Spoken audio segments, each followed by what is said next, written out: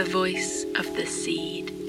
You said, as yet it has no voice.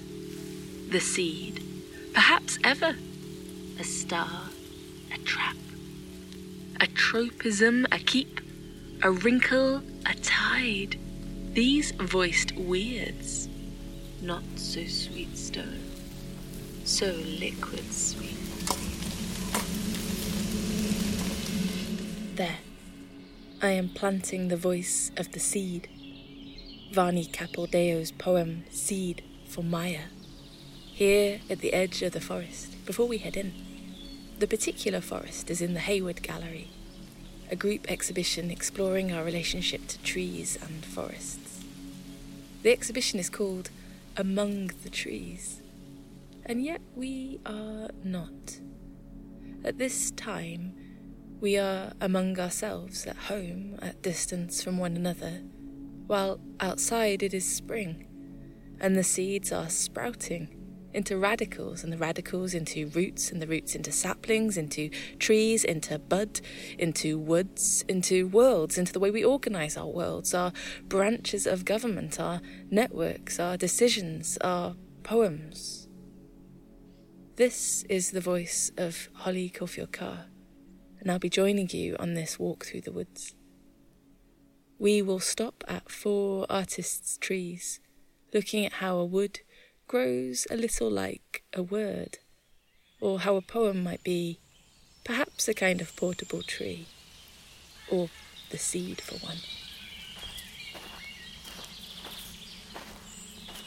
We'll start here at the edge of the wood with Giuseppe Pannone's Albera Porta Cedro. It's a large, untreated trunk of a cedar tree. And in 2012, the artist slowly carved a rectangular doorway into the trunk, chiselling from one side of the tree right through to the other. Through the bark, through the cambium, through the soft sapwood, those concentric growth rings of summer and winter and summer and winter, and into the harder pith at the centre, the heartwood. And where the chisel hit the heartwood, the artist stopped, revealing, standing in that doorway, standing there in the middle of the tree, a smaller tree. One of the tree's younger, past selves, the shape of one of those summers or winters still there. A tree is many hundreds of trees, each inside the other, each tree disappearing in the midst of itself.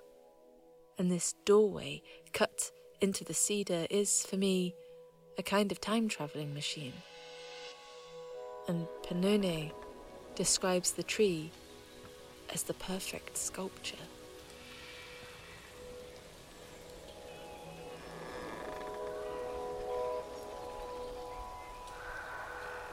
But if 2 trees grow towards each other, the urging of the wind or the slow urgency of both trees' growth pushing their branches to just touch, the branches wearing through the bark wearing through to the cambium underneath, then something like a wedding or a magic trick takes place.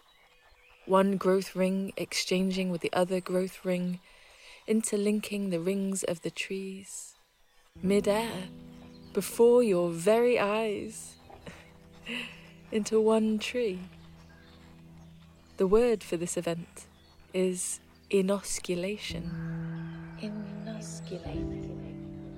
Even as we live apart, we live among each other as trees live in a forest, leaning on each other's limbs, finding and providing support, receiving and delivering damage, each of us altering around areas of injury. Or perhaps it is something like erosion, healing an unhurried harm. Or something more energetically violent, like lightning striking not the same place twice, but 2 places at once, melting the trees together. And perhaps this is something like Roxy Payne's 2012 sculptural work, Rotoplasm. There are 2 trees. One is a little taller, one more like a sapling, and the trees strike each other, their conjoined branches arcing like bolts of bright red light between them, as if one tree is planting the other. At only 165 centimetres high, and fabricated from stainless steel pipes and red enamel, Rotoplasm also isn't either tree at all. This work belongs to what the artist describes as his dendroid or tree-like works, and in that they are like trees. These sculptures are also like new neural pathways or ancient footpaths, like diagrams for organising taxonomy or decision-making or programming languages. And as I look at what might be a tangle of blood vessels or my own very nervous system, or two inosculated trees, joining branch to branch, sharing water and nutrients in the same way trees protect each other through their mycelial networks in the root systems, I am struck by how inosculation calls into my mind the word inoculation, how one word arcs into another, mid-air, mid-breath, before my very eyes. Inosculate, inoculate, inosculate, inoculate, Inosculate, inoculate, inosculate, inoculate.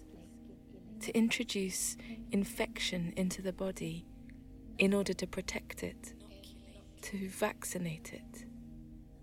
Digging into the roots, I find these two words twisted around each other, having almost entirely exchanged places.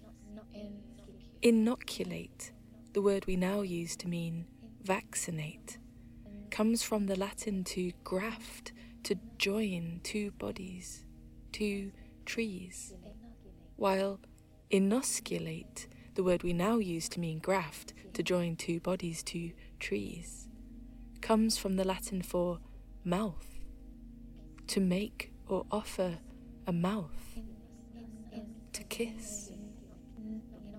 And mutuality arcs into mortality and pleach into please, and my thoughts branch towards Alice Oswald's haunting poem, Tree Ghosts, from her 2005 collection, Woods, etc. This is a poem which the poet describes as a ballad with footnotes, and the footnotes each stand for a tree that has been cut down. A is for ash trees, the loftiest letters in the wooden alphabet. B is for beech trees and birch trees, made of many streaming, blooming, intucking, unfurling. C is for both copse and corpse, as G is for both grove and grave in which you sow a person, and he puts forth silvery threads into the air. And air is for the varying shapes made by the cavities of the mouth and throat, so that the soul is squeezed and shaken into voice. There's that kissing it better mouth again. Did you hear it? The mouth, putting forth those silvery threads into the air. Can you hear me? Can you hear me? I think there's something wrong.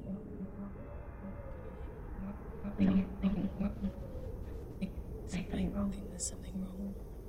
3 small photographic prints show 3 small young trees that have been dug up, turned upside down and buried, crown down, the silvery threads of their roots exposed to the air. One tree is deep in the dirt, buried in what looks like a landslide, and the second is a tangled sandy nest built by confused or lost birds on a stretch of white sand, and the third tree, a stave in a forest, roots like an oil rag on a torch blown out. These 3 works, upside down tree 1, 2 and 3, were made by the land artist Robert Smithson in 1969, while he travelled from Alfred, New York, to Captiva Island, Florida, to the Yucatan Peninsula, Mexico. And they are distressing images of deliberate displacement, each a recording of a death, of a tree, and an entire tree-shaped world of things that lived in and around the tree. Morbidly, then, Smithson dedicates the upside-down trees to the flies, dragonflies, fruit flies, horseflies, who, he says, come and go from all over to look at the upside-down trees and peer at them with their compound eyes. I am squinting at the upside-down trees, trying to imagine what it might be like to see with those complex, compound flies' eyes, which are so unlike ours, in that flies, like other insects and crustaceans, have 5 eyes to our 2. They have 2 compound eyes and 3 simple eyes. The 2 compound eyes are faceted with thousands of photoreceptors, each like a smaller eye, none of which can focus or wink or impatiently roll or recognize the colour red or much of the spectrum we see at all, and so they look at a tree in 1,000 ways we cannot. Then, on their forehead, arranged in a tidy triangle, are the 3 simple eyes. These 3 dots of eyes are sometimes called pigment pits, tiny black holes that pull in the light.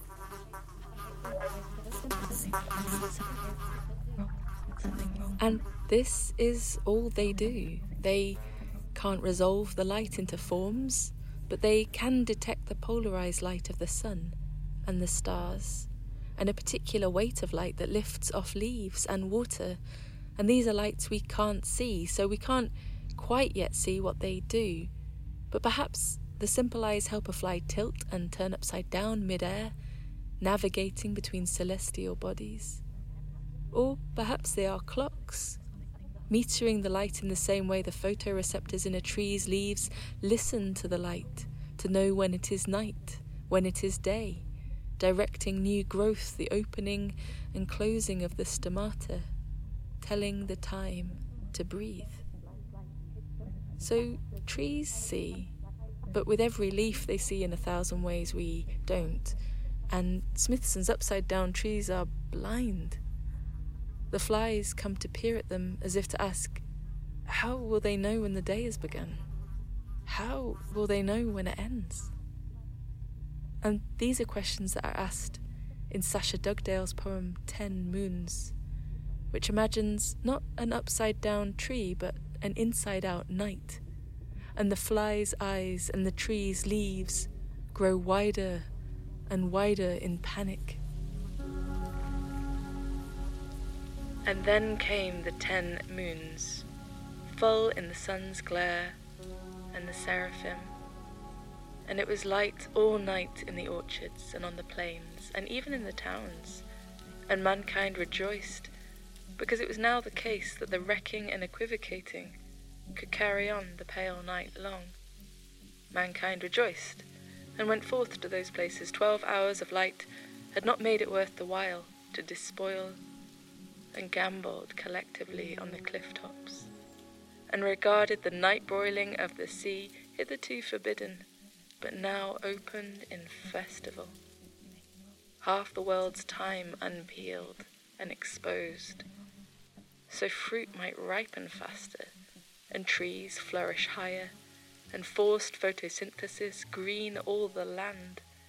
Then night ramblers, night sun-worshippers, night motorists fanned out and made the most of spectral light, which bleached out stars, and even the cosy old moon herself, who had once held a sickle broadside to the sun, and now was a hollow daytime shadow.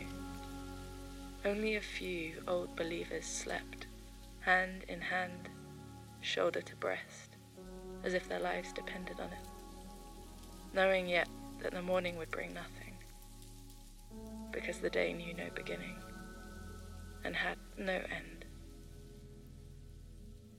I feel as I read that poem, I can almost see a bruise beginning to form at the back of my eye, my simple eye. Bright yellow, bright green.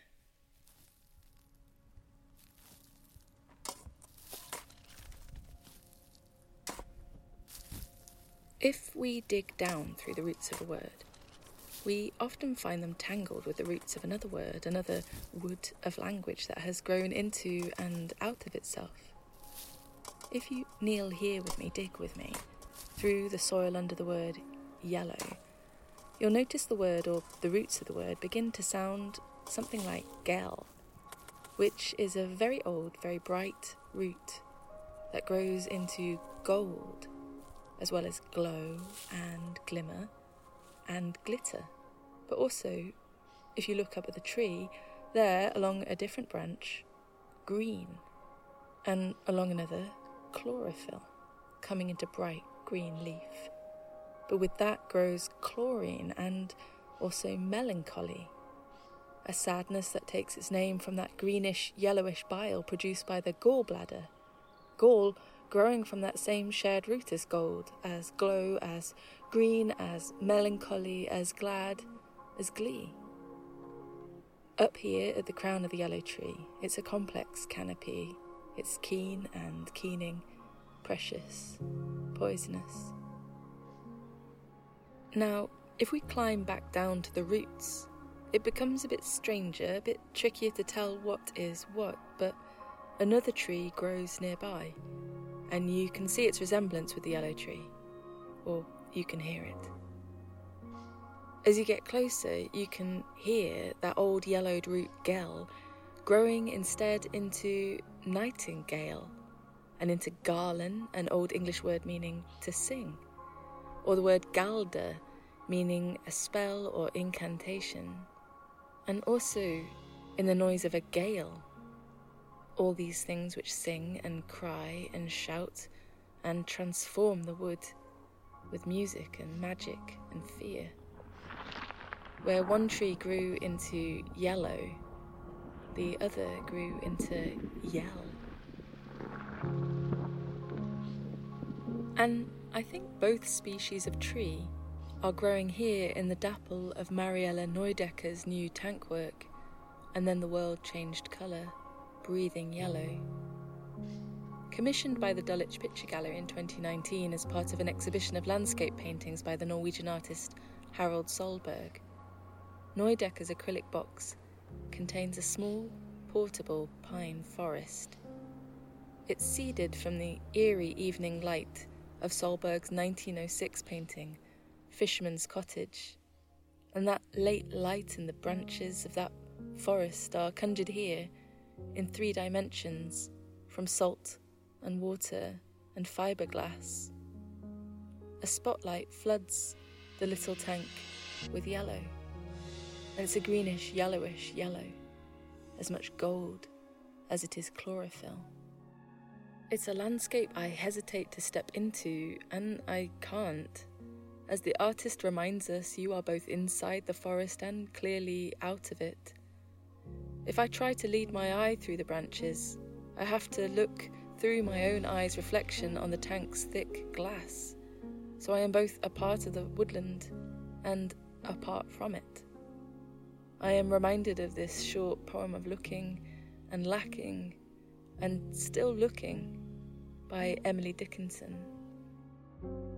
A lane of yellow led the eye unto a purple wood, whose soft inhabitants to be surpasses solitude. If bird the silence contradict, or flower presume to show in that low summer of the west, impossible to know.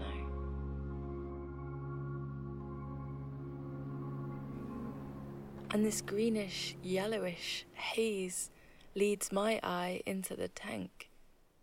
But there is none of yellow's yell here. There's no noise or song or even wind. And it's impossible to know if the soft inhabitants of this small wood are silent because they are under a spell or a toxic cloud. And if I am a witness to that, if I am responsible. Or if it is that we, wherever you are in this wood with me, must learn to look again. Learn to look like a fly, or like a leaf, or like a whole noisy springtime of yellow flowers, all looking and listening and talking to each other about how the day ends and how the day begins.